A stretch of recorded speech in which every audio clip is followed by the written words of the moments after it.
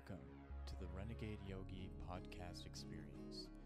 Join myself, Zorananda, and this episode's guest as we explore yoga in the modern world.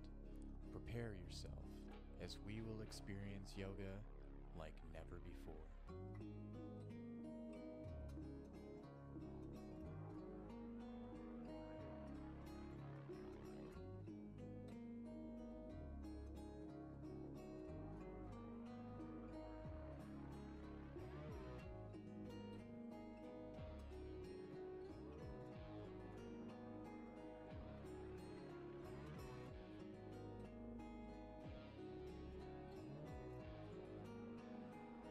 Hello and welcome to the Renegade Yogi podcast experience. I'm your host, Zorananda, and today I have a very special guest. He is, in my opinion, a tea master, and we have not only a conversation for you today, but also a demonstration in a traditional and ancient tea ceremony. So, I would like you to welcome my guest, Tom Carroll. Well, thank you for the warm welcome. I appreciate the introduction.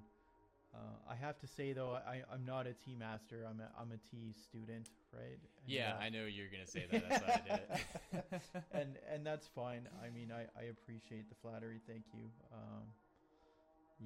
So today the setup that is here is for a Gong Fu tea ceremony that I've been working with for 5 years, really a lot more actually since the end of 2019 and through 2020 I had some more time on my hands, and it's really taken off for me. I've done quite a bit more with it. Yeah. Nice. I was first introduced to you through our friend Chris. And I still remember the first tea ceremony that we did together, because I think it was with my fiance Alicia and Chantel and Chris, and just the immediate impact and kind of meditative state that it put me into, as well as everyone else, that I just knew that there was something really special about it. And we hung out earlier today to do the tea ceremony, because I just moved into the neighborhood. I'm only like 2 blocks away from you, which is fantastic. Yeah. And and just us hanging out is what brought on the invitation for you to be on my podcast. And we planned for next week, and then spontaneously today came up. So it's really amazing how aligned it is with just like my own practice, my own experiences. And today is about you and your story. And maybe my first question is, what introduced you to the tea ceremony, or what got you into it?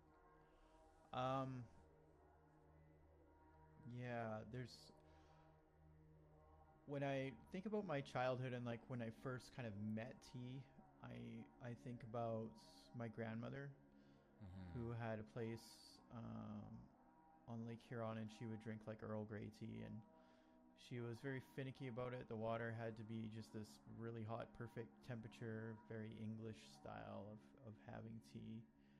And I remember that sometimes I would have tea with her, and I'd get to have pumpkin pie, and we'd be out by the lake and nature and family. And it was, these fond childhood memories that I have of that place and nature and of her. And tea was there, right? That's kind of my first fond memory of tea. Where I first met tea ceremony is quite a jump ahead in life from there. So I'll briefly talk about where tea was in my life between the first ceremony and there. And I really started to drink a lot more tea, probably in high school a bit, but more so like in university. And it's like I liked it because it tasted good. I mean, I wasn't against coffee. I mean, I still have coffee sometimes, but it was, I guess, kind of going after the caffeine aspect of it, and it was very fast paced, like a to go cup of tea on the run. I wanted it to taste good, and I wanted it to keep me awake so I could study or do whatever. It wasn't anything that I slowed down for or had like a deeper appreciation of, like when I was a child with my grandmother in nature. So, I mean, it was okay, right? And then years later, I mean, I feel like I really have to build up to your question. Yeah, of There's course. like a No. whole bunch of stuff happening there. Yeah. So probably that gap from university to like having my first tea ceremony is probably like about like 10 years, right? Yeah. And during that time, so a lot of that time I was pretty heavily addicted to like drugs and partying all the time, and eventually I cut that stuff out, right, and found certain paths that helped me kind of realize what was going on in my life and that it was out of control. And I mean, one of those things, and like in the community that we're in, and in a roundabout way, how we know each other, like would be because I started participating in the yoga community in Edmonton, right? So I really liked this hot yoga for quite a while, and it was beneficial like for my recovery. It kept me like healthy, something to do, right? And someone who I had met through that circle was also doing massage, and I was getting massage from her, and then she canceled one day. She's like, oh, I'm busy, but here, go to this person. So I went to this person, and it was my friend Erin, and we had a good chat. And then she was going to do some retreat somewhere and came back, and she told me about this tea ceremony that she'd found a few times. And I was just like, you know, remembering drinking tea like when I was in university. It's like, oh, tea, yeah, it's good, but yeah, you know, nothing too, you know, didn't like, oh wow, I got to check it out. And then she invited me over for tea one time, and I came over, and she had another friend there too, I believe, and it was kind of wintry. And I remember, yeah, so there's no speaking, and I was like, oh yeah, okay, I'm fine with that. And then the tea ceremony started, and all I could think about was like the tea like I used to drink in university, or that I was still kind of doing at that point in time, where it's like I needed a lot of honey, and I needed to be, you know, all these things, like, you know, I wanted to know all the caffeine information about it, but I'd already agreed to this silence. So it was just like, I hope she knows that I like honey in my tea, right? That's what I was thinking about earlier to do today when I was drinking it. I was like, I always put honey in, right? Yeah. And it was so interesting to like bypass that and to taste everything that I was tasting, you know? And just because the quality of your tea is like far significant than anything you'd buy in the store, right? That you don't need the sweetener at all with this tea. Like it's it has such an amazing aroma, and it has all these different layers of taste that it's not something that's just like immediately just only bitter, you know, where like you get you know, a rooibos or a red tea or black tea or something from the store, and then it's just like you can't help but put some kind of sweetener in. Yeah. So I guess one thing I noticed about being in recovery, and then I started to notice this in other aspects, and it's kind of coming along my tea timeline to where this plays into there too. And when I would go into like a 12-step room, and there'd be no fee and nobody be trying to make money off me, and yet this identification was happening. I could hear kind of my story with other people, and I knew that what they were saying was a legit expression from their heart or their own experience. And I was able to leave a donation, kind of like what goes around at church, and it just keeps the doors open, but it's not required. Like anyone can go there. I mean, probably most people that go to those meetings don't leave much or anything because they don't have anything when they first get there. Yeah. But that type of learning spoke to me. It was a value outside of money, and it was like intrinsically valued to me, like just so powerful, right? Like it allowed me to change my life and become employable, become a good person, and deal with my own stuff and be accountable to myself and to others, right? So that's kind of how I met recovery, and that was the first way that I met that was like that. So I refer to that as kind of the language of recovery. And shortly into my tea journey, not too far in, like the first year I had tea with Aaron a few times. And obviously this is going over to a friend's house, so there's no like fees happening or anything, right? But I noticed like being able to sit in silence and really notice what's going on inside me. It's one of those practices, and there's other ways to get there too, but just that sitting down and not doing, not needing to talk, and then having something mindful to do, like either to receive or accept tea, for example, or sorry, to pour or to receive tea. It all that the chatter just kind of went away, and I could see some things that were happening for me. And I mean, I experienced myself and other people having like emotional releases, and things that they're avoiding would just kind of come up, right? It opens heart space is what I refer to it as, right? These emotions seem to be kind of freed out. Not all the time, but that's been some of my experience, right? And learning to get out of my own way and to be quiet and to listen, like those are like, you know, all lessons within one word, but they're extremely difficult and profound. For me, that's been my experience. So at the end of 2015, I had by this point in my life had saved up enough money with a good job. I was going to go explore the world, and I bought a ticket to Thailand, and I had a few friends over. Actually, Aaron and then another friend of mine, Marcus, were over one day, and we had tea. And I heard Marcus talking about wanting to go to the tea center, and I'm like, I'm going to Asia anyway. Why wouldn't I just reach out to them and see if I could go there? And the Tea Sage Hut in Taiwan. At the time, I wrote to them, and I was talking to Sam at the time. He was working there in Shen through emails, and I kind of told them some of my story and that I was having some really good experiences with tea, and I felt it was like a practice that I wanted to continue and learn more about. And I asked them if there was any space open, and they got back to me with a few windows that were during my trip, and I kind of chose the earlier window. So I was in Thailand for a little while, and then I went to Taiwan for 9 days. And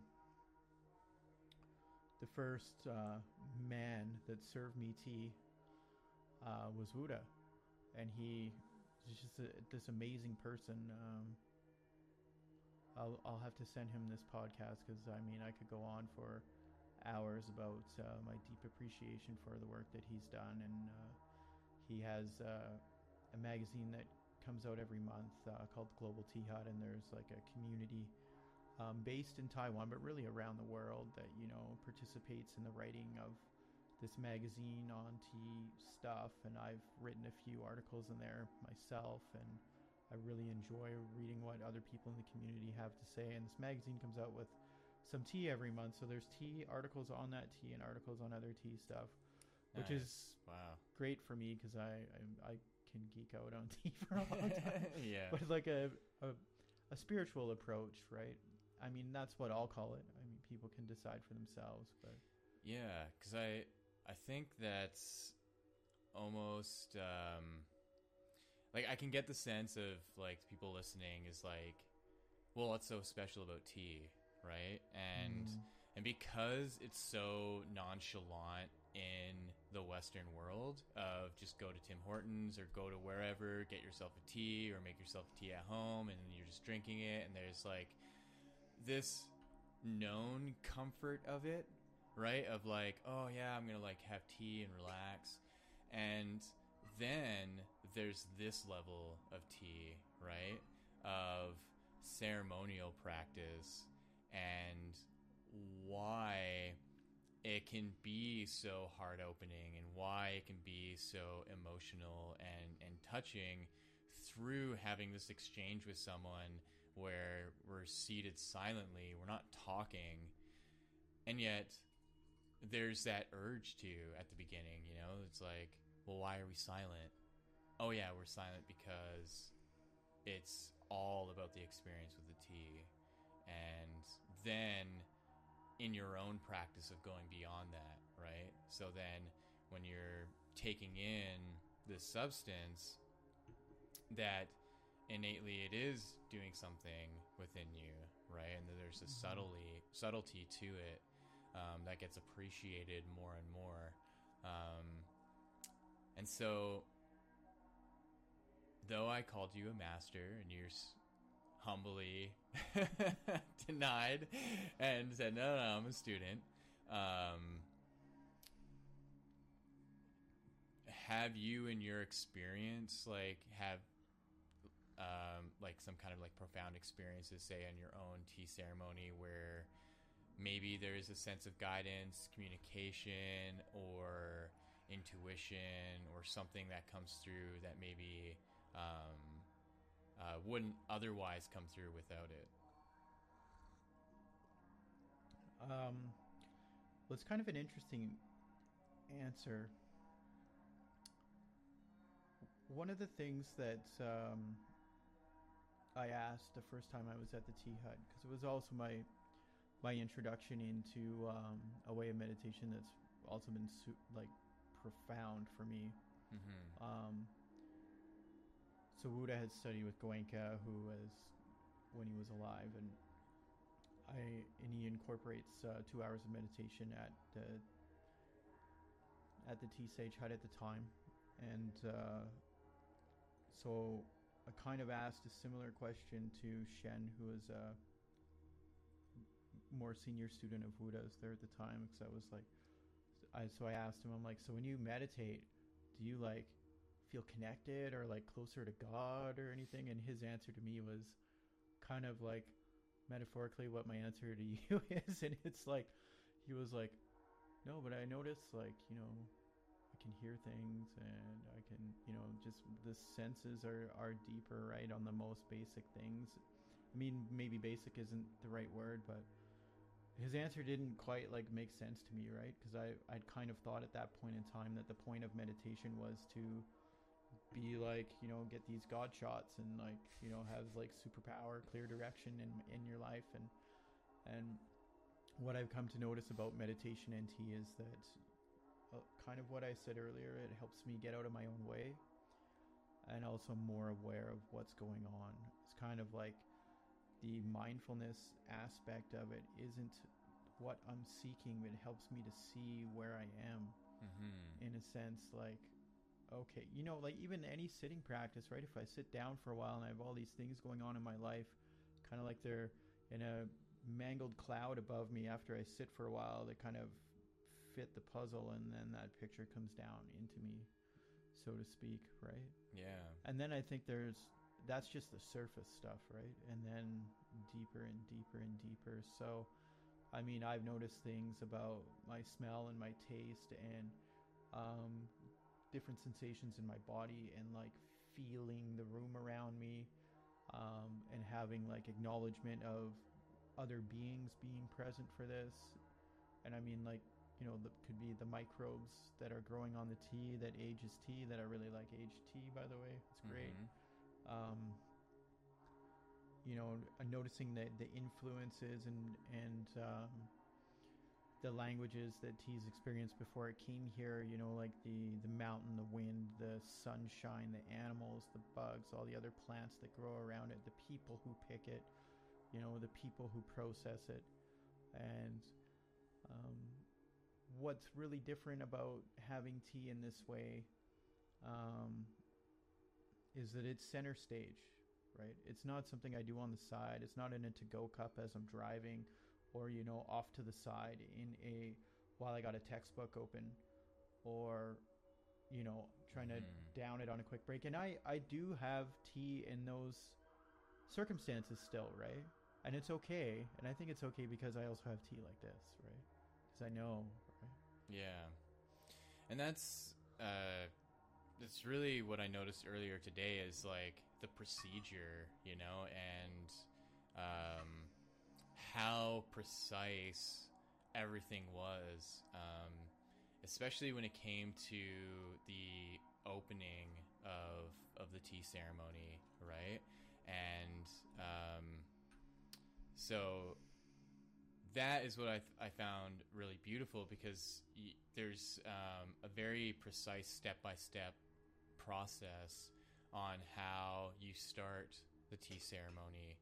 And so, for the lucky viewers, we did record the opening of it. So, right now, we'll just blend right into the opening part of the tea ceremony.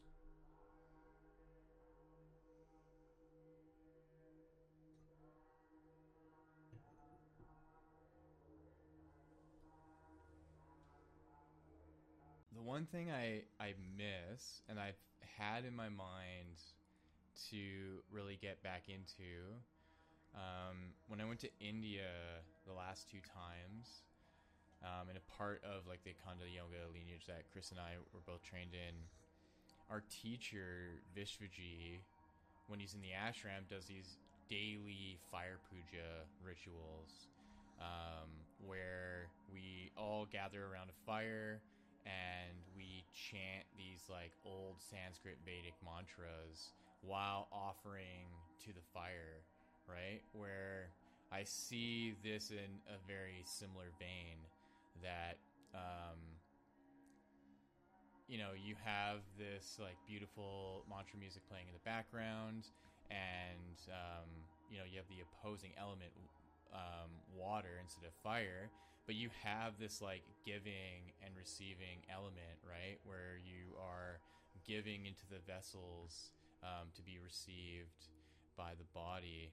And I just thought that was really a really beautiful reminder for myself, because I know with me I have a tendency to like ebb and flow out of my practice.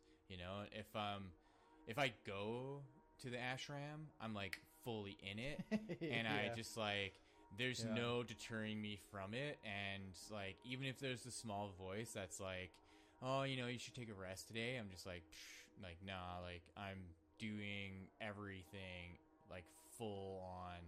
But then as soon as I get home, that voice of like, oh yeah, you don't have to do it, just like gets louder. And then I wane away from doing the ceremony. So this has been a really nice reminder of like how to get back into the ceremony. Right. So I'd love to actually be able to do like the fire ceremony with you. Yeah, that'd be cool. To like kind of share worlds. Yeah, yeah. And that's what I've been really loving about this podcast, is that to see how these different practices kind of meld together, right, from these different cultures, and how us as Westerners, in the crazy Western world that we're in, have been able to find these practices and bring them into our life, and to be able to appreciate something that was never really a part of our world, and that's like what we were talking about earlier, I think. And yeah. So when you're talking about daily practice, I can really relate to what you're saying about the ashram, and tea is really easy for me to have a daily practice, especially like when I'm home. Like I'll have a nice setup, kind of, or what I think is a nice setup, and really get a lot out of that. Whereas like my meditation is harder to do that, like 2 hours of sitting every day. Like if I go, but I'll try to go to a Vipassana like once a year and do a 10-day sit, and then I'll go a few months with a practice maybe, and then it tapers off, right? And so I relate to what you're saying about that voice, and that's the front lines, right? That's where the fight is, so to speak, and that's where the real change and the growth happens, I think. So thank you for reminding me about Vipassana. And so one thing I wanted to continue on, I didn't quite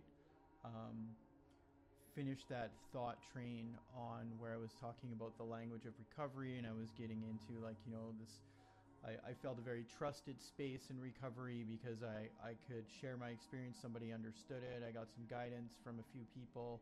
Also, I heard some other people's stuff, and I, helped keep a safe container for them, and I've been able to give back in that sense too, right? So the chairs are there. If I can afford to leave something, then it helps somebody who has no money to go there, who needs it, right? So when I went to the tea sage hut, that's what it was like. And like even thinking about it now, I'm like, getting a bit emotional on how amazing that is, that you could go somewhere and learn about this beautiful practice and sink in, and it's free. No money, and I can leave a donation if I find merit in it, right?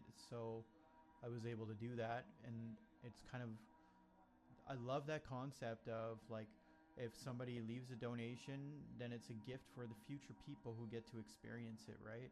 And they leave a donation because they've had merit in the experience. Like there's something in it that's profound for them, so it's a gift based on this appreciation of this way and this knowledge, and this self journey, I guess, for all of us. And I went from there immediately to Burma and did my first Vipassana, which was also done in the same manner, like with donation and teachings and free. And um, it's so profound to me that like now, after sitting with tea, and this is like my 7th year now, um, that when I serve tea publicly, that I incorporate that, right? I want to keep that spirit, that Dhamma or Dharma moving forward in a sense. So like I am comfortable and happy to give tea by donation, and then I keep those donations separate, and it goes to pay for the space for the next people to experience it. And I find that it's a beautiful concept, and it's hard for some of the people that I work with and I've had spaces with to like, what? They're like, they don't understand it, right? Because it's like, no, you need to charge a set amount of money for people coming to class. And there's nothing wrong with that, right? Just like there's nothing wrong with having honey and tea. Yeah. It's just like, this is the way that speaks to me. So that's when I do things that way. So I think that kind of completes that language of recovery thought. So things that work in that sense, that's what I refer to them as. And I, as I had said to you earlier, I like really want to do some writing on this, and maybe that, I mean, I hope it'll turn into a book, right, at some point. Yeah. Yeah, I think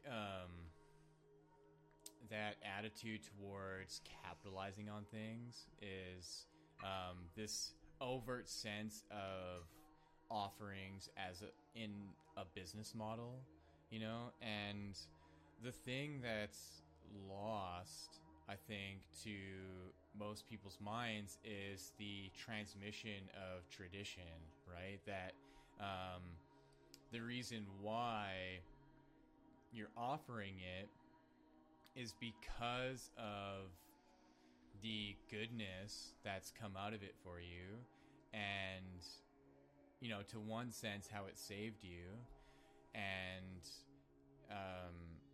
then honoring the tradition that has led to this point that it's come to you, right? That all the synchronicities came into play for you to decide to go to Taiwan and go to the tea school and to learn from these masters who have been doing it all their life, and it's been passed on in that way, and where we become these sort of forerunners in translating that tradition to people in the Western world, that for some reason in our karma and our dharma we have the privilege to do that.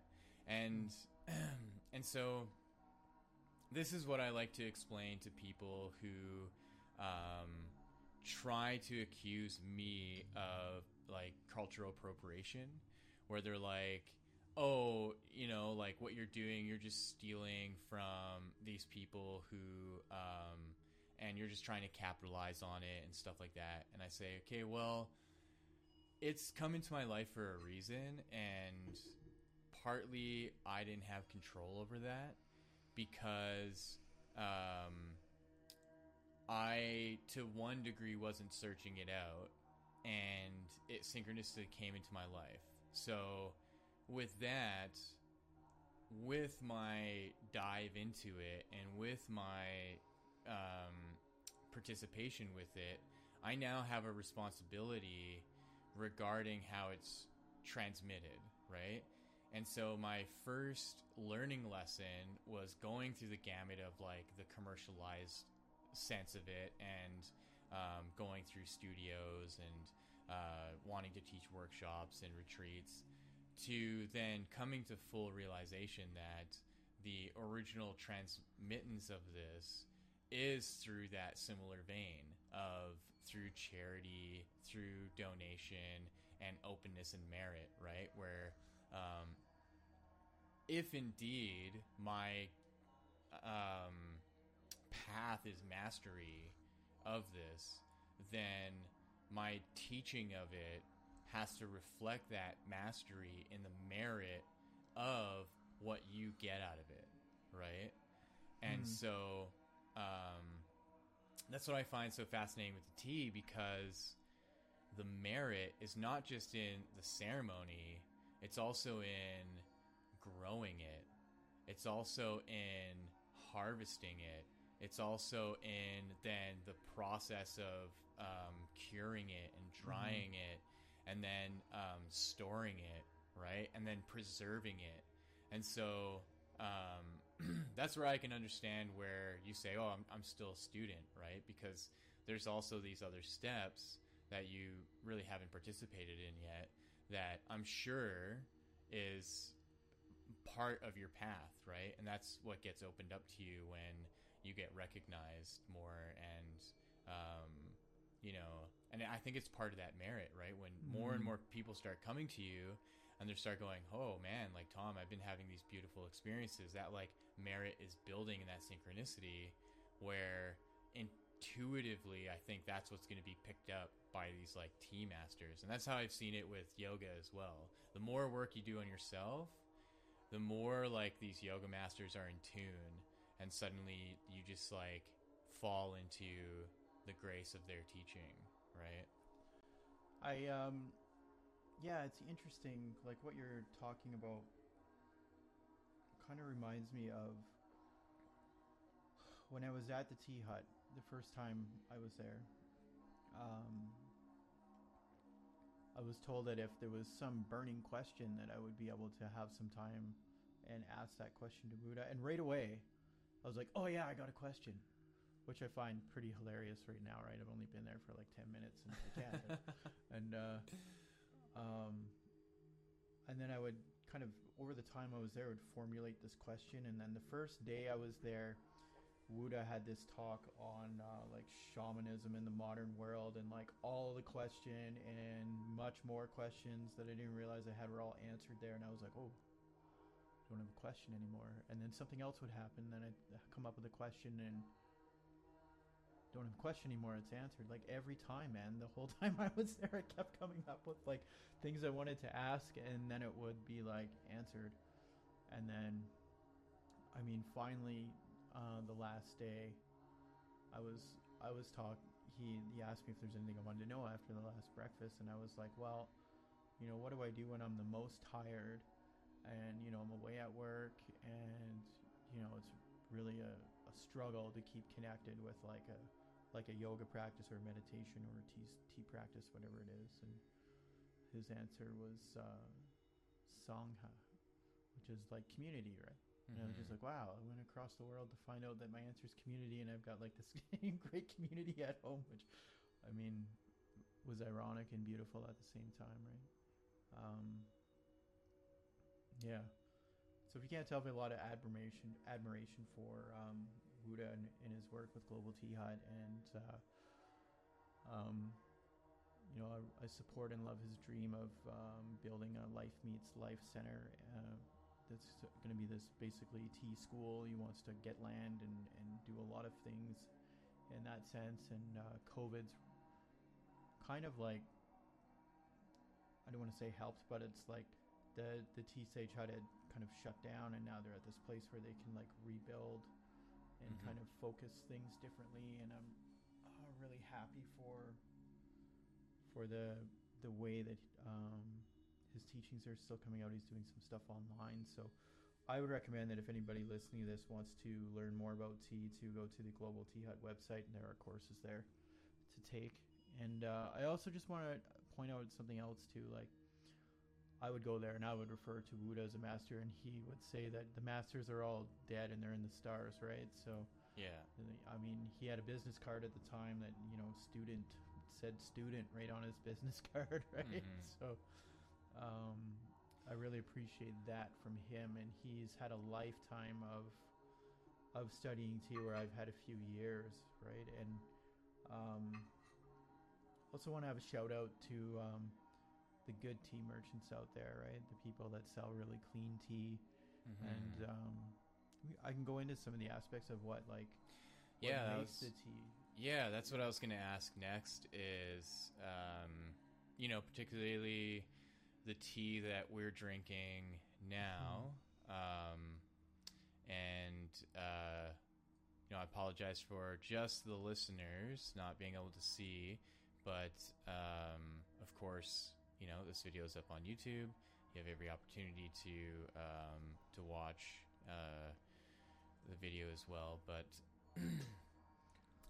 yeah, so why not explain the tea that we're drinking today?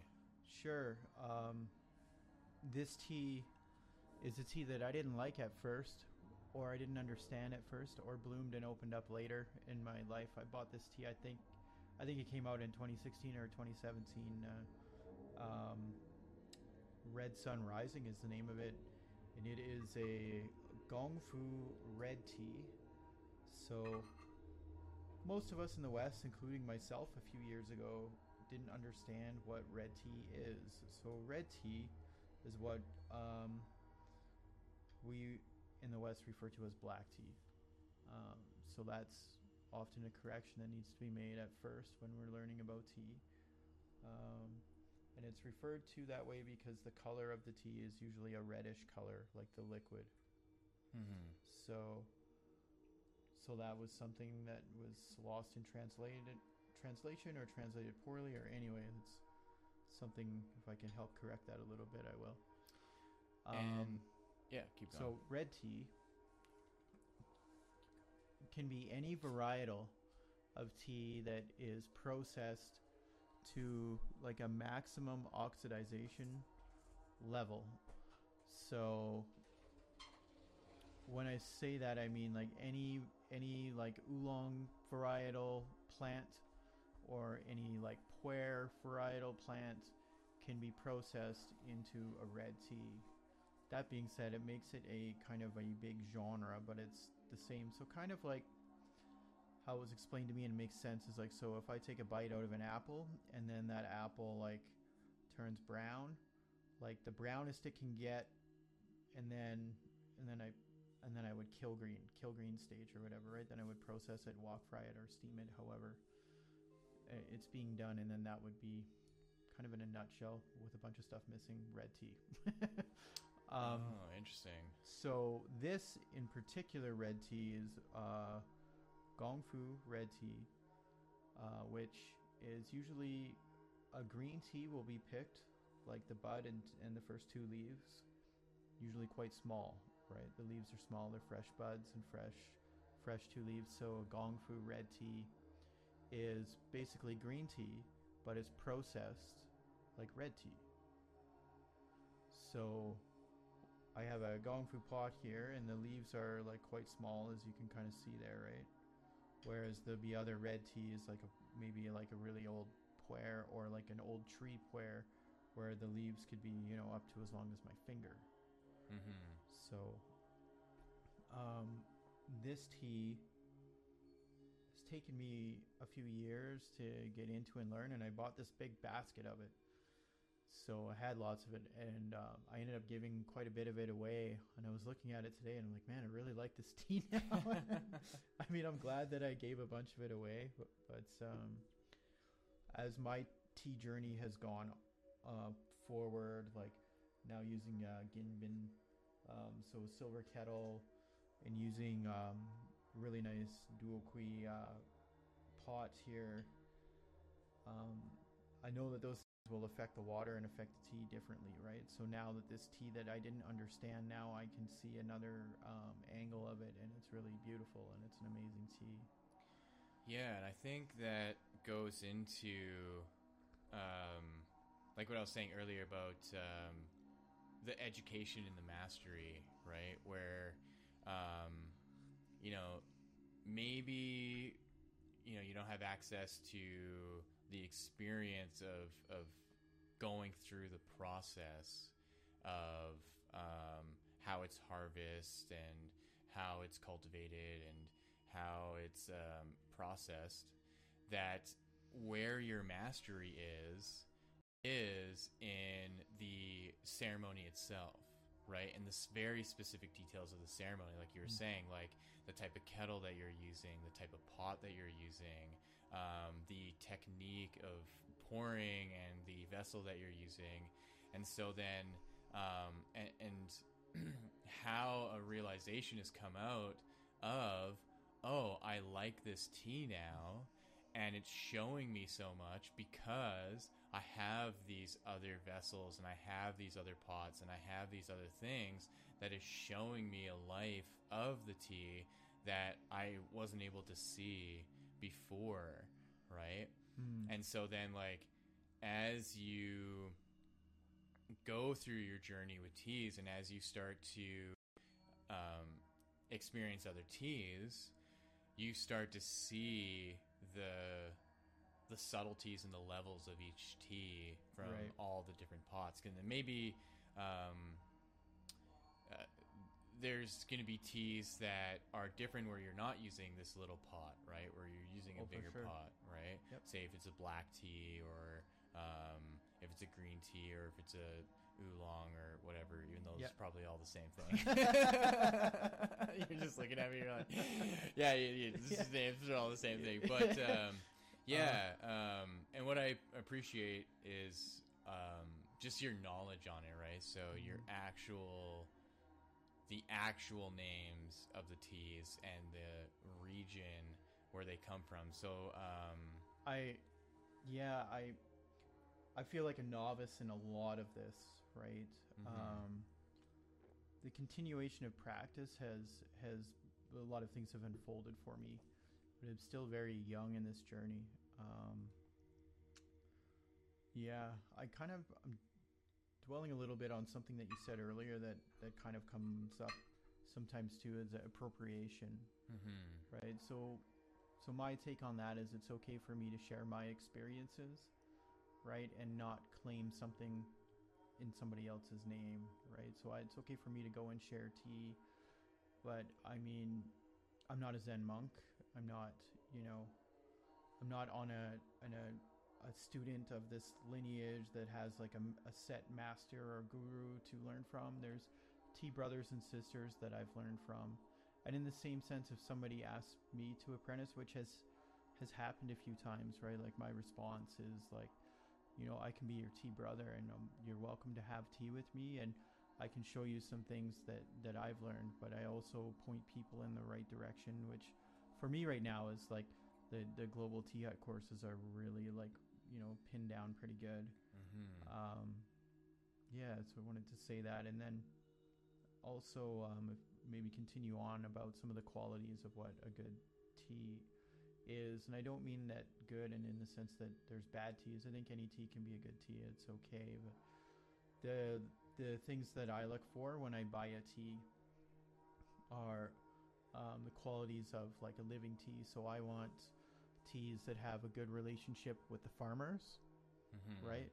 I mean, the price I pay, they have a pretty good relationship with the merchants. Yeah.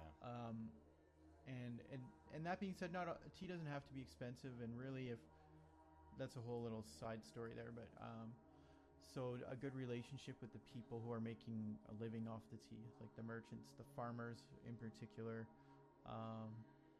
Good relationship with the land that the tea is grown in, right? So a lot of times with plantation tea, the teas are clones, right? And they might live 25, 35 years and nothing else is permitted to grow with them.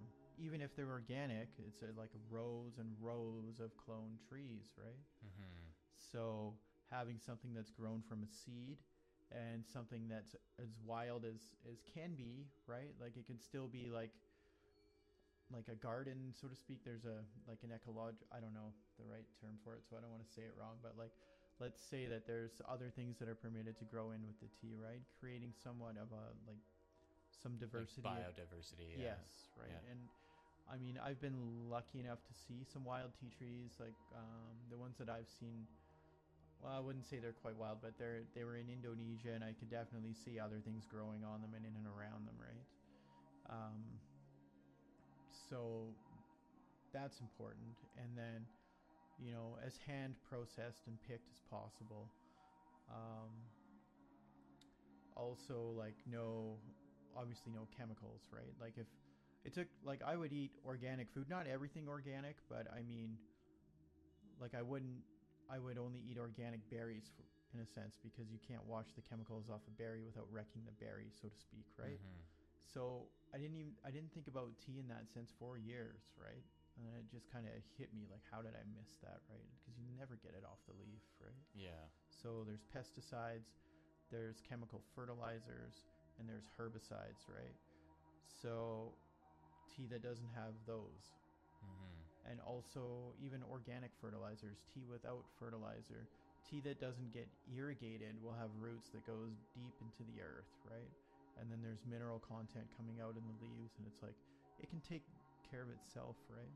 Yeah. And well, I don't want to say that too strongly, because there is this relationship between people and tea, and I mean, humans have definitely helped tea still to be here, right? But allowing the roots to grow deep is a good thing. Yeah. So that being said, how does a person know that those qualities are in their tea or not? I mean, I've been drinking tea for 7 years, and off a first taste, I wouldn't be able to tell you, right?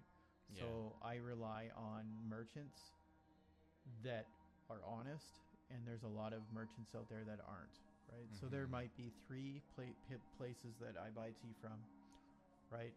And again, like, the only plug out I'm willing to give is Global Tea Hut. Yeah. So,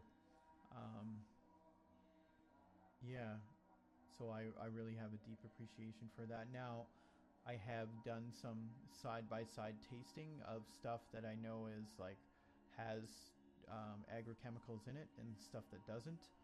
And some of the things that I've noticed, which would surprise me and shock me a little bit, like sometimes I'll get like a metallic taste, and I would almost think that that's a chemical, yet it seems to be that irony taste seems to be more present in tea that is allowed to be more like a living tea, or as many qualities as possible, right?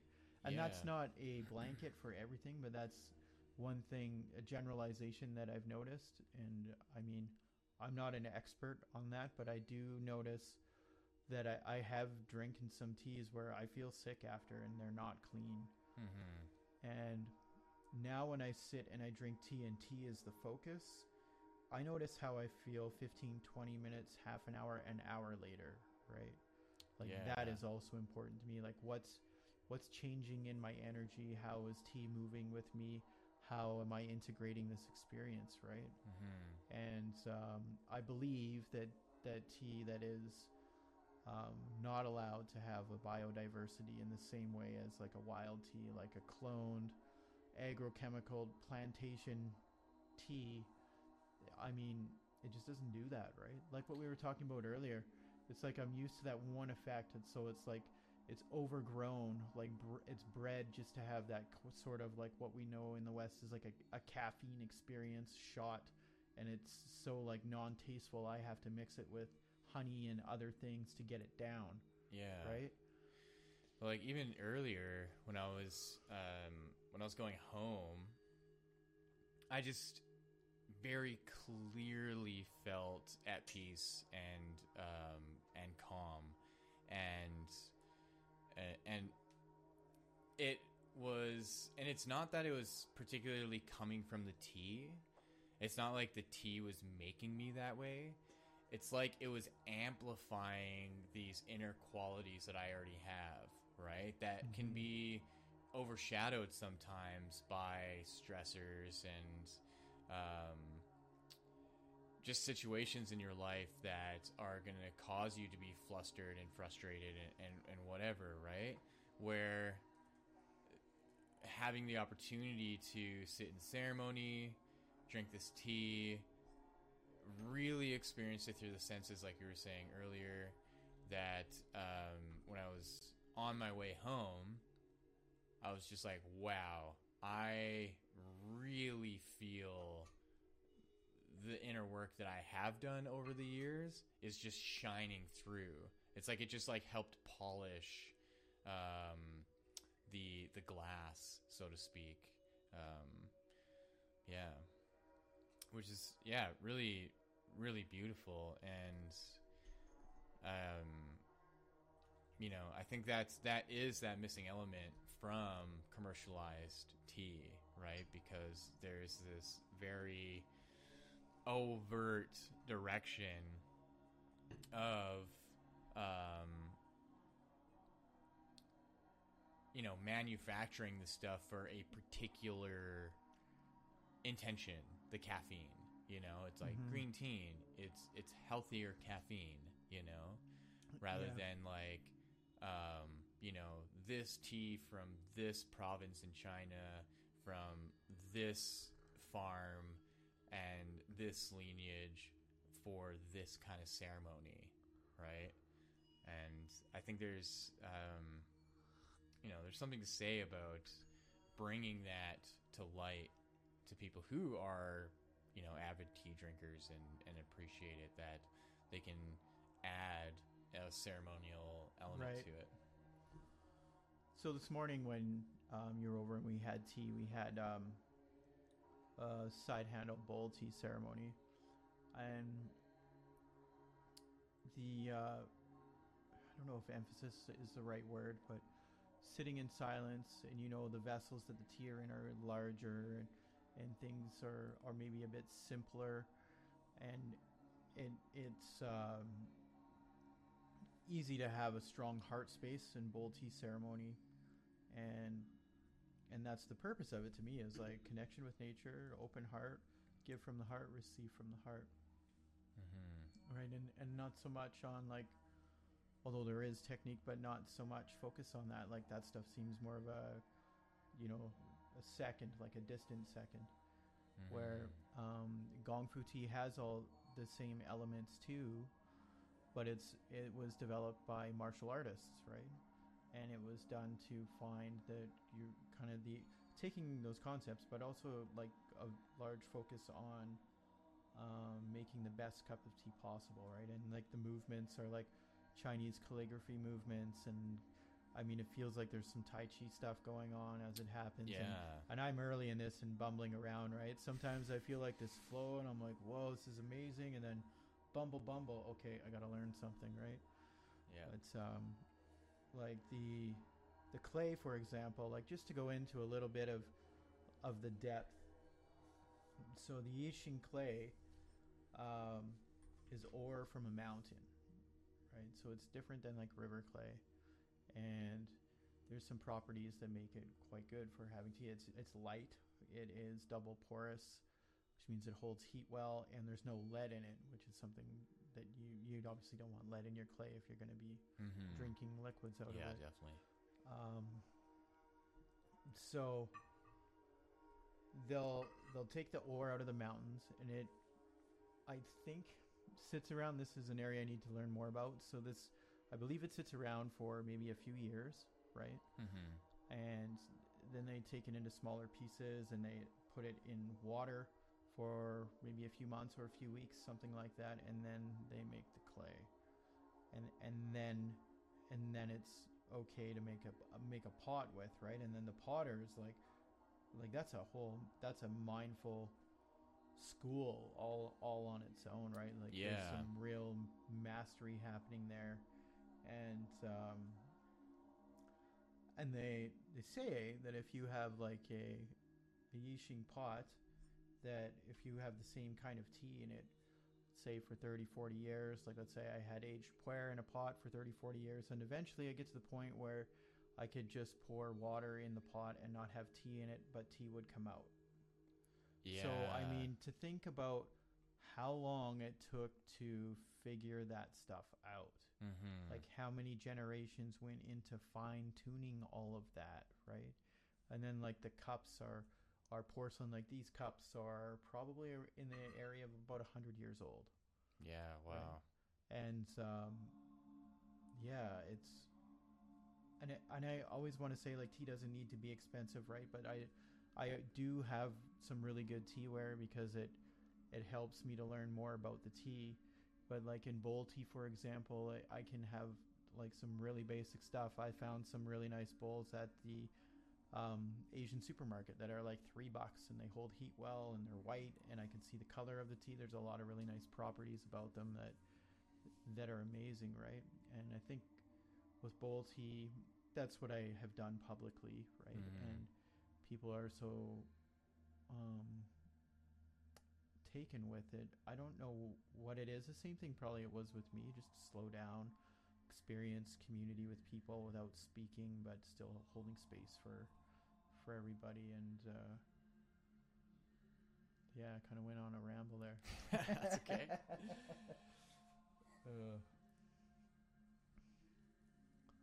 Yeah, and I think, you know, what can be transmitted here is really how we can introduce ceremony where certainly people don't have to get the entire set. They don't have to kind of replicate what they're seeing here, what you're doing here. But to know that even if you're going to a store, if you're going to a restaurant, if you're going to a Tim Hortons or wherever to get tea, that the element of ceremony can still be there, you know, as even just like a starting point where you're thinking to yourself, okay, I want to appreciate this substance that has been around for, you know, thousands of years and celebrated in many different cultures, specifically in like China and Japan and Taiwan and the Asiatic countries, that there's something that I can do to be a part of that, you know, even if we're not even from those countries, right? Mm-hmm. Like even for us, right, where there's a moment that we can take in just ceremonializing the tea in that moment, right? And I think that's what can start to build towards, okay, I'm going to get like a nice tea set. I'm going to get a nice tea, and maybe once a week, I'm just going to like, it's going to be a Sunday. I'm going to sit down. I'm going to make some nice tea. I'm going to pull out my tea set. Totally. You know, and then that's where the synchronicity of the energy of that whole tradition starts to come in, where I'm sure there's people who are going to have these experiences and then have a profound experience and be like, you know what, I've got to look into this some more. I've got to research some better teas and research the history of this, which is really beautiful. Which, you know, is what your path is and what you've been able to share with people. So yeah, and kind of being in this time we live in with the technology that's available. Like, I mean, this podcast we're making right now, right? This is video. One of the areas that I've ventured into, which is, I'm sure, a new area for tea altogether, right? Is like virtual tea sits. Mm-hmm. And you know, there's been a number of us in the tea community and the global tea community who have met each other and reached out to each other virtually, and one of the catalysts for this happening, if not the catalyst for this happening, was COVID. For me, that was a profound aspect of my tea journey. A brother of mine, tea brother, who I met him in Bali. We had some like epic tea sits there, and I mean, I think we were sitting once, and like a monitor lizard like started strolling by, and I was just like, what? Right, like under a bridge or something. Yeah. And yeah, we had some cool sits. So give Samson a shout out there. And he's this amazing human being. He's a teacher, American. He's a teacher in China, and as most of us know, like lockdown was pretty severe in China at first, and we were kind of chatting a bit on Instagram, and then we reached out and we had a tea ceremony together, and I was really blown away by how deep and profound it was, even though I was looking at a computer screen, right? Yeah. And it was amazing. So going from that point, I started to reach out to some other people that I had met in Taiwan when I was there. That my friend Turte in Finland, had a reach out with him, and I mean he was, I think, being cautious and staying home because maybe his friend had COVID or something at the time, or something like that. Anyway, so we had a tea sit, and he gave me some gong fu pointers that I'm grateful for. And then it started like reaching out to people that I hadn't met yet. Like we've all got those people on Instagram. It's like, oh, that person's clicked and liked, and I've clicked and liked. So it was like, hey, let's get together and have some tea, right? And so I reached out to a friend in, where was the first? Oh, yeah, Leing in Scotland, who's now like my dear tea sister, right?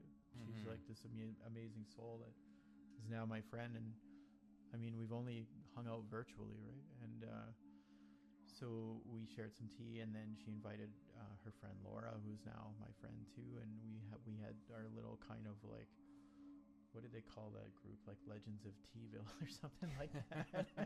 But we would like hang out and have tea like early in the quarantine, and I was like at home because all of the work in my trade was like shut down, right? Yeah. For COVID. And then I was like, oh, wait a minute, there's people locally here, right? Like not so much in Edmonton actually, but like I have some tea friends in Calgary, and so I was reaching out to them, and I was reaching out to specifically my friend Kat in Calgary, and she was like linked into this other group in the States that was getting together that Mariana was heading up there, so that was kind of a bigger group. Oh, I also want to give a shout out to Rachel, because I remember reaching out to her too. She's also in Colorado, and it was like kind of that was one of my first virtual sits too. And yeah, so these groups started happening, and then it was like, okay, there's a full moon sit, or it would be like somebody would host on like Monday and then Wednesday, or and I started hosting maybe once or twice a week and tuning into the other sits when I was home, and it was really strong. Like we had this community going, right? And then seeing different ways to do it virtually, and it was like everybody was serving themselves tea, so practicing serving but also giving and holding space for others, right? And there was kind of like the talking stick style, so everybody would be muted but one person would talk. Or I mean, my favorite, if it can be hard to pull off sometimes, is just open mic, just let the conversations go, and people can kind of talk themselves, but also like you get those little like laughs or gestures of support and stuff, and those are important to hear in conversations. So I really like doing it in that way. And then I mean that went on for like a year pretty much, right? And then I noticed that some of these people started to incorporate this into like, okay, that's what they're doing now, like business wise, and yeah, it kind of grew out of that. And a part of me was sad because this language of recovery, so to speak, was now being monetized. But at the same time, I mean, I'm really happy for the people that are able to share tea with other people, and there's a lot of people tuning in to these brothers and sisters of mine who are doing that in that format, right? So I don't need other people to be like me. I understand my language and how it needs to work for me, and I love them dearly, right? So yeah, and I noticed some more.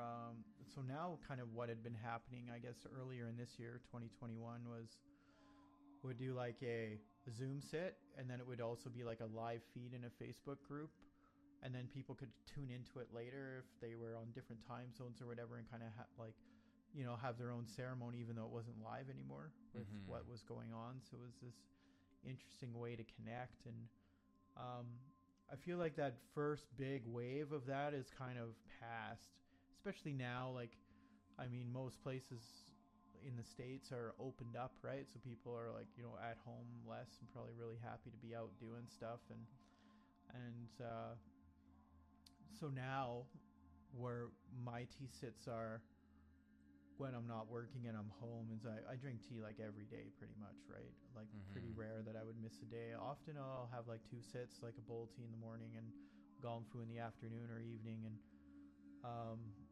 probably half or more of those are virtual, but they're more like some real solid connections like I've met. And some people that I met in Taiwan, like my Russian friend Ming, or my friend Matt, who lives in Washington State. And yeah, it's been this interesting experience, right? And we had kind of talked earlier this morning about like where I'm at in my life now. And one of the things that COVID has helped me realize is like, whoa, like what am I working for? I was so busy working and like looking at like kind of a retirement thing later in life, but sacrificing my life now for this idea of something that I want to bring into being in the future. Yeah. So that compiled with now like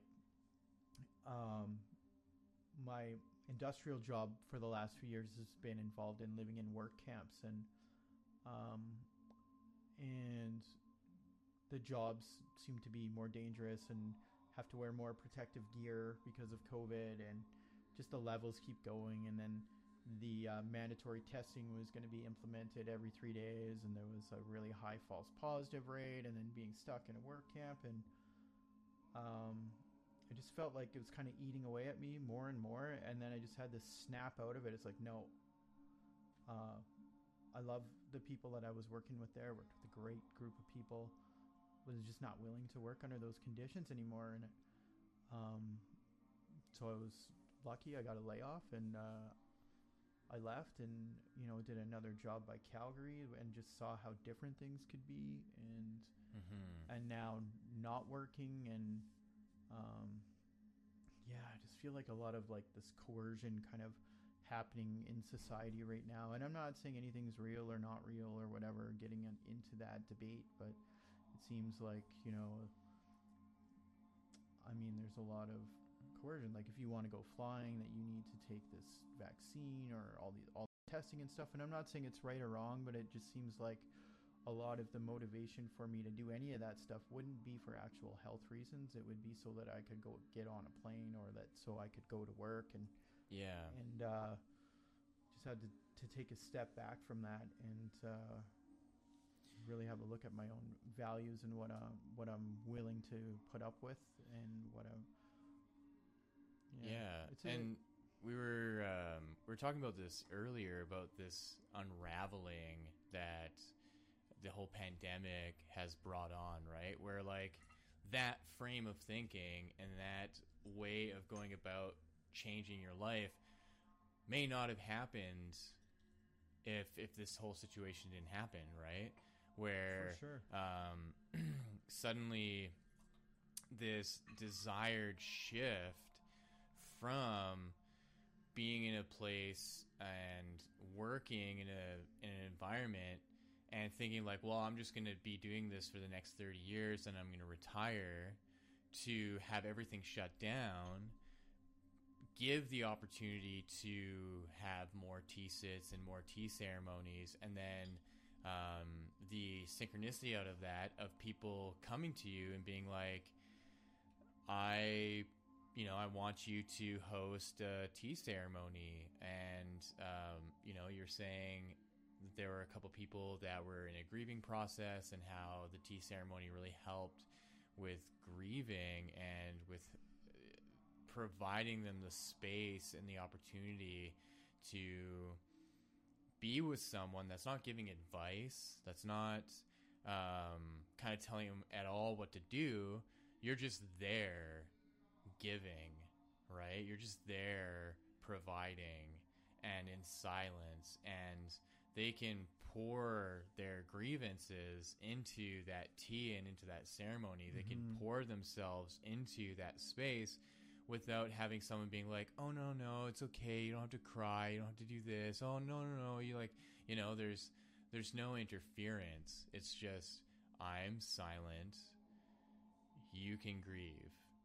Here's my offering that you can put your grievance into, and then enjoy and have this reciprocated process of giving and receiving, which I think is so beautiful. And I think that opens up the experience of tea in a whole new light for people, right? So say, like I was saying earlier, if there's a person listening to this that's like, oh, you know what, I'm gonna start adding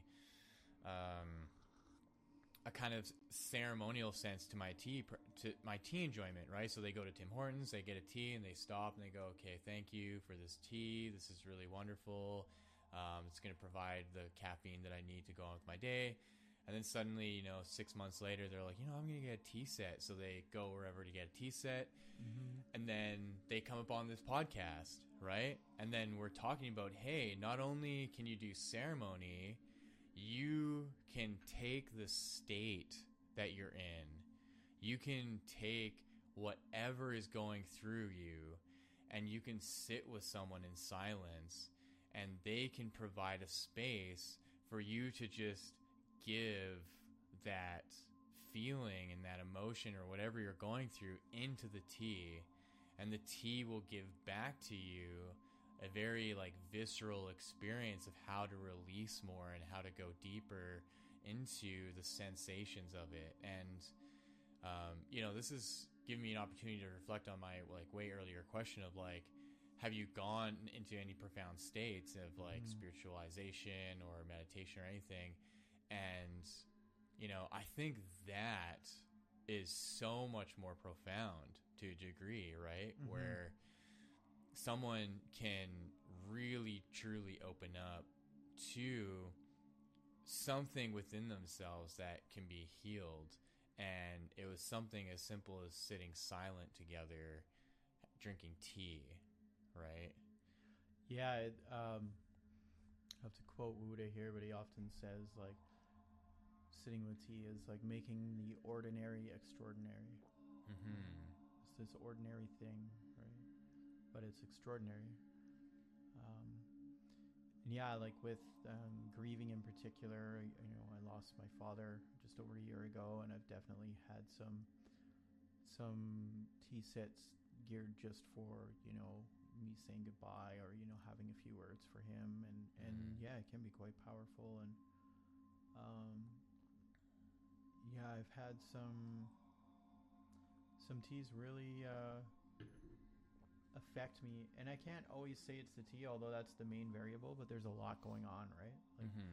One of the big things that's happening is I'm sitting down and I'm shutting up and I'm trying to get out of the way, so my own process will come up, whatever I'm processing, right? So that is profound. Just that by itself is super profound. And then also having tea and integrating this being into my body, right? And having it change and affect me and flow. And I mean, it doesn't jar or disturb any of my other processes going on through my day, right? Literally I could sit with tea and be more aware driving to work afterwards, right? Mm-hmm. And it is a plant medicine, and I don't want to say this in a manner that would deter people from other plant medicines, but I mean, there's some pretty psychotropic plant medicines out there that I might not want to drive a car after, right? Yeah, exactly. But and I'm not saying that they're wrong or anything either, right? And I also want to mention one thing about tea that I'm especially grateful for too is the everybody is welcome at the tea table, at least my table, right? And that was one thing that I really picked up from Global Tea Hut, and they would talk about Muslim clerics and rabbis being able to sit down, and if they talk about tea and enjoy tea, then it's okay, right? Mm-hmm. And there are tea huts, I guess tea huts, kind of almost like tree forts sometimes, and you'll see that the entrance into these tea spaces is like a little hole, probably 18 inches by 18 inches or something like that, and the idea is that everybody has to equally bend down and bow to go into that space, and that everybody inside that space is now equal. Mm-hmm. And so that's really important, and I think that gets lost sometimes. I mean, there's a lot of things happening on the planet over the last year, especially. I mean, forever going back, there's a lot of injustices and things happening, and sometimes people are like, oh, well, why aren't these well-known tea people stepping into that? And I mean, at least in my mind, and also the recovery world kind of looks like this, I don't want to align myself in my tea life with any denomination, sect, or politics, for the purpose that everyone is welcome at the tea table. It doesn't matter what your worldview is. I will sit and drink tea with you, right? And in that, we are brothers and we are sisters. You know what I mean? Like, that's really important to me. And I admire, the tea brothers and sisters out there that speak on what they need to speak on, right? But it serves as its own like bubble, right? Of where there's this protection from the outside world almost. It's like when we come to sit down for tea, this is the focus, right? And I'm sure, there's going to be conversations about all sorts of things, and sure, politics are going to come up if it's going to come up. It's not like there's a strict adherence to like, no, these certain things can't be spoken about. But then there's an appreciation that there's this equanimity between the two people. And I'm remembering a Jet Li movie. Do you know what movie I'm talking about? No. Oh my goodness. He's got some crazy skills for sure. I think it's in Fearless. Did you ever see Fearless? I maybe, man. Like, honestly, if you're asking me to remember a certain part of a Jet Li movie, I'm not probably going to remember it other than there's a flying kick somewhere, right? So he's this champion martial artist that ends up having tea with this like other martial artist. Oh, okay. And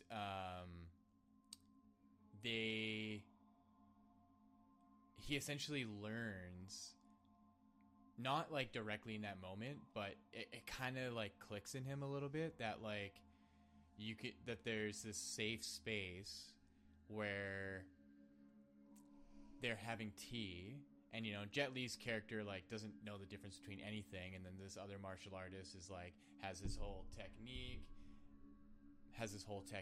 and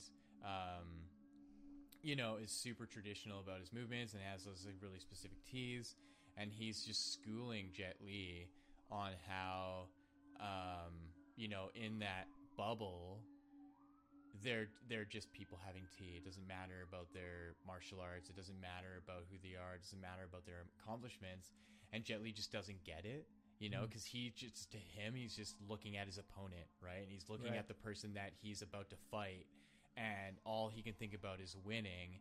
And yet his opponent is just like, no, drop all that, like forget all that, let's just enjoy the tea. And then it's like way later in the movie where that just dawns on him, right? That he ends up like beating this guy to death, right? And he's just like, oh my God, what have I done, right? And it's actually a really beautiful movie. Like I'll have to check it out. Yeah, it's one of my all-time favorite of Jet Li's. Yeah, like that and like Hero. I kind of like to get a clip of like, so because now I've been sitting with you, right? I'll notice like a tea scene in a movie. Yeah. And there was a really good one actually with Grief in Ghost in a Shell.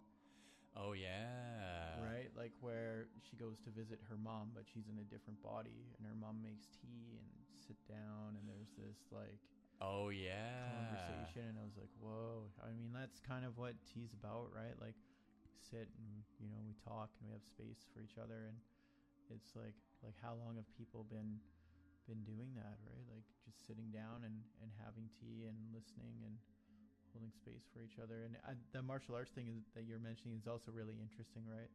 And that may be pretty true in some cases, right? Like outside of the tea world, some people might not get along, but I mean inside we can all get along, right? Maybe that's because the journey is like from the inside towards the outside, so that stuff is actually further away. Like it's not present, right, until we get outside of the tea space, and then we put on those hats, right? So it's kind of like stepping into the tea space. Just take your hat or I'll take my hat off, right, and I'll sit and I'll have tea and try to get out of my own way as best I can. Right? Yeah, and that way when the how do I want to say it, like when the desire to put the hat on, you know, in the tea ceremony, or like in the conversation, the desire to bring it up can be checked. And and I know this may seem a bit abstract, but where it comes down to the nature of the ceremony of the giving and receiving, right? Where the bubble of that's around us, right? Like that image of getting down onto your knees, crawling into this like tunnel, and then coming into this space where everything is set up and you're in this whole world of tea ceremony, that there's a filter there that's like, okay, if you're gonna bring your hat, you're gonna put your hat on, there's a filter that's gonna ensure that there's honor and respect, and that the tea is respected, and through that the person that you are about to share your idea with is respected, right? And I think that can be helpful with the world, right? Totally. Like I wonder, and it probably does happen. I mean, more so in Asia than here, where it's like you may have like a tea setup and sit in tea before you have a business meeting or something, right? Mm-hmm. I mean, I've actually used this in the recovery world, where it's like in like a sponsee kind of situation where somebody's new in recovery and we'll sit down and we'll have some tea and shut up and then let's talk, right? Mm-hmm. And I found that beneficial. And I've also had tea with my mentors in that world too, right? And I enjoy that too, and they give me good feedback on it, so I'm sure that they like it too. And it seems to like open this honest space, right? Where it's like I can share myself honestly. It's like I don't necessarily need you to agree with me, but I know that I've been heard and respected. Yeah, because you know, and this is a typical label now in the world that we're in, that there's this divisiveness, and there's you know, pitting one group against the other, if it's political or if it's religious or whatever, right? That there's a way to introduce a respect to one another, and why not do it through a medium like this, right? And where the tea providers all over the world, wherever you want to get your tea, can be an inadvertent participant in actually alleviating the divisiveness by having more discourse on the ceremonial aspect of it, right? So, you know, I wasn't thinking about this earlier today when I was like, hey, let's do a podcast where, you know, even people listening to this can now get a sense like, oh, you know, maybe if I participate in conversation with the people around me through the act of giving tea, that just that alone can do something subconsciously psychological where it'll alleviate the divisiveness, you know? It'll alleviate a kind of tension, because you're immediately giving to someone before even saying anything, right? Before even starting a conversation, you're initially going, here, I want to give to you, and I want you to know that I'm starting with giving to you, And imagine then how that translates to social media, right? Because it's so easy to just jump into conversations and jump into arguments. And because there's no medium of giving there, right? It's totally removed because the in-person interface is totally removed.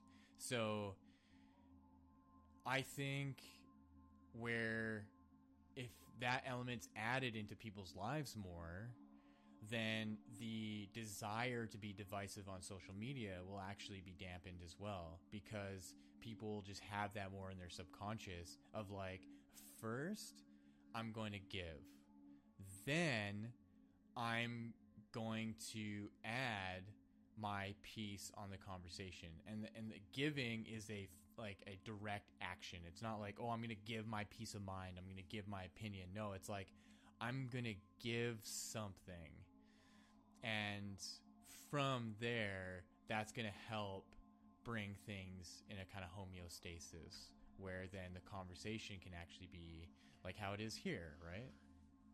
Yeah, I mean, that's pretty like in depth. I like the way that your mind works, right? You're really analyzing, trying to see these variables and which one does exactly what. And I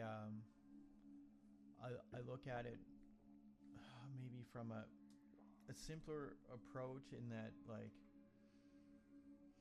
I know that when I have a conversation with somebody before tea, and then I have a conversation with that same person after tea, it's different. Mm-hmm. Right? And like, it seems like both parties, after having tea, having a conversation, are more open and more receptive to each other. And so even today, when we're setting up this podcast, I'm like, no, I mean, I got to drink tea through this podcast, right? Because it eases the authenticity of like what I want to say, and helps me remember, like, you know, things. Even through this conversation, I'm like, oh wait, I want to go back to that part, and you know, I forgot to mention this and that and that. Yeah, and that's why you know, typically I do an hour, but I'm just thinking, like, you know, I just want to show the enjoyment of the process, right? And I know probably some people watching this or listening to this is like, man, how much tea are they drinking? And why, like, how have they not, like, gotten up to go to the bathroom? But I mean, these are small cups. And they are small cups, you know, there's some elements at play. A warm room, a little bit of body sweat. And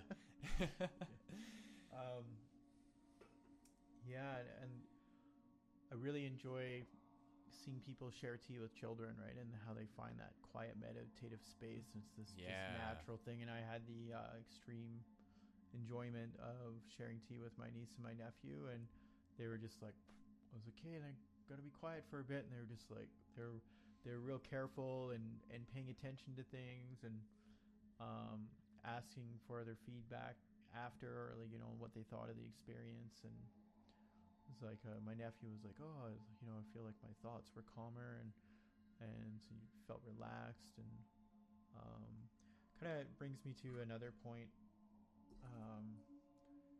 So usually when I serve tea, often I'll be asked, well, what's the tea beforehand, and, you know, how is it going to feel, blah, blah, blah. And I really prefer not to answer any of those questions until after. And even after I've heard that person share on their experience. That's what I like. I believe that's what Wuda refers to as like the beginner mind. Like, I don't want to influence your experience or your relationship with tea by my words beforehand. I mean, I'd rather that people experience it for themselves, and then build that relationship inside themselves. And then if they wish to, they can share some of that, and it's as true and real as it gets, right? Because it's their relationship with whatever tea they just drank, right? Yeah. And it's not influenced by words that may come from someone like me that would tell them what kind of tea it is, where it was grown, and all this wonderful stuff, because tea does have wonderful stories, right? But like, that experience and that relationship with it, that's the, you know, that's really, really important to me, right? And that's what I'm looking at. But I don't know. It's a bit of a catch-22 because when I go to buy tea, I'm reading the story on the tea and I'm buying it and I know what I'm drinking, right? But so I try to, like I was saying, get out of my way as much as I can and release that.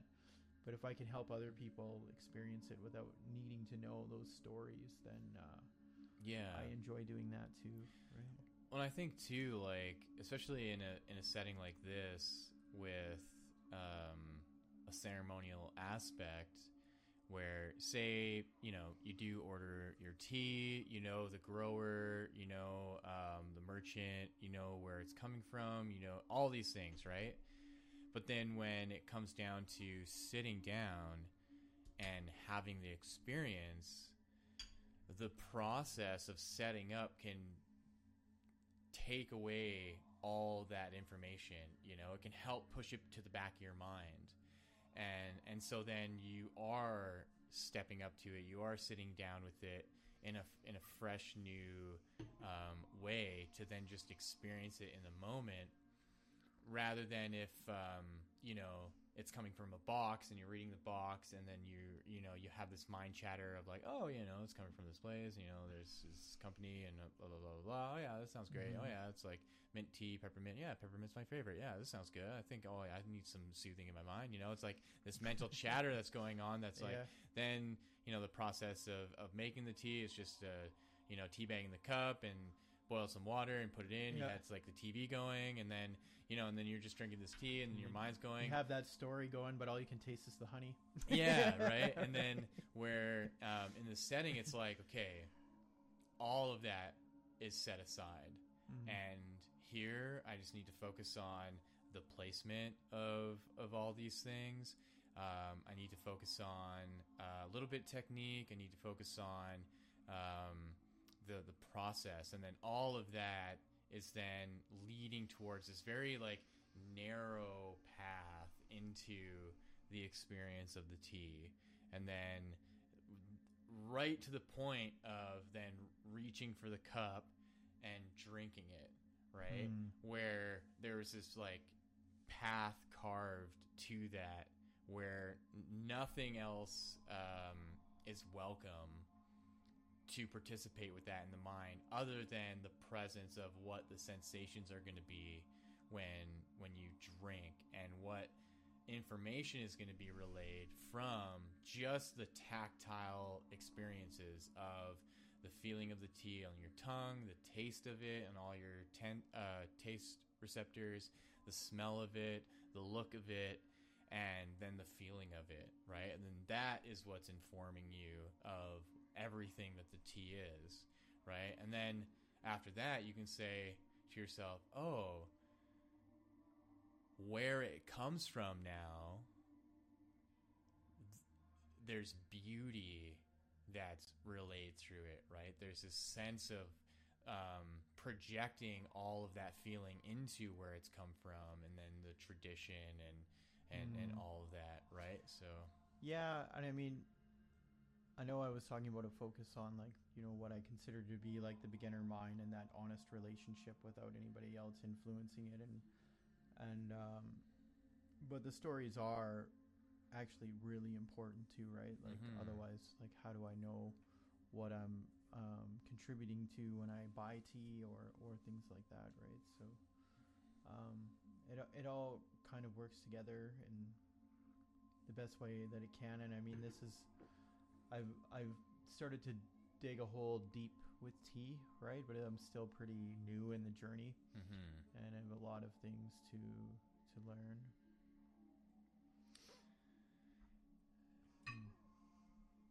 So I think on a final note here,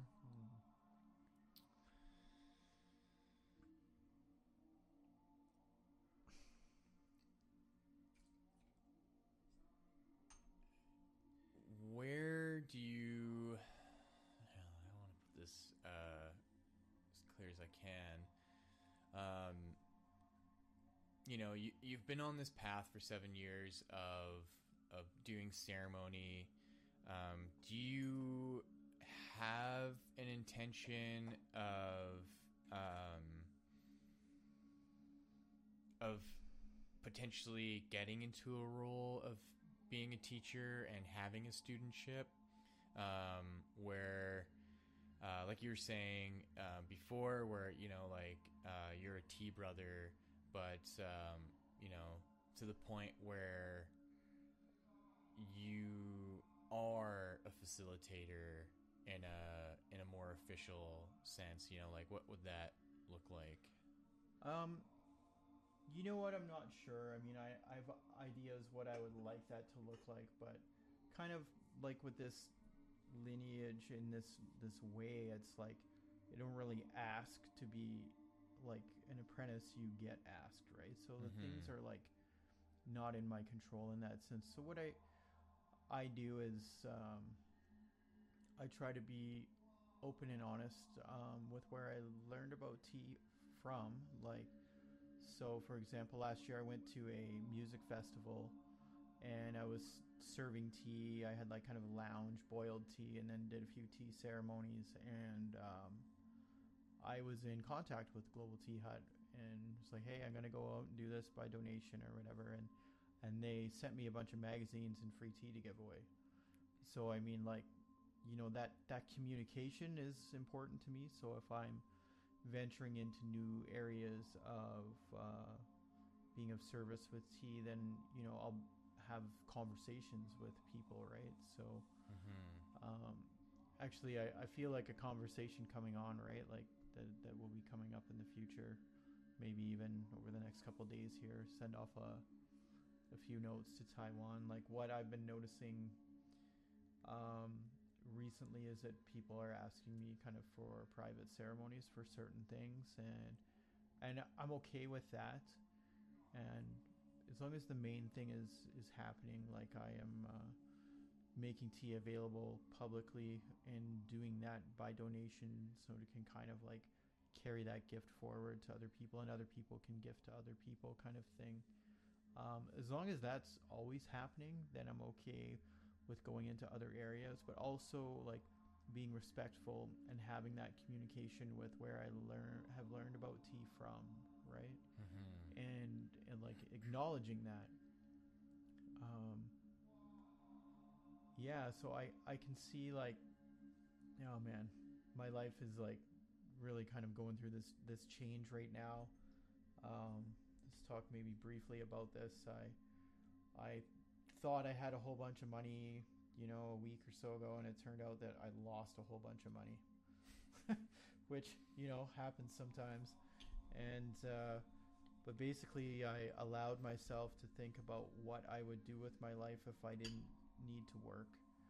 And now, despite losing that money, I don't want to lose that vision, right? So I want to be able to hold space for people and have tea and do other things like breath work, and maybe do some like medicinal tinctures. And I've been working with like aloes wood incense for like 6 years too, and so doing some things in those areas, right? And some or all of those things involve conversations with where I was learning these things about, and trying to guide myself into the healthiest space possible with that, right?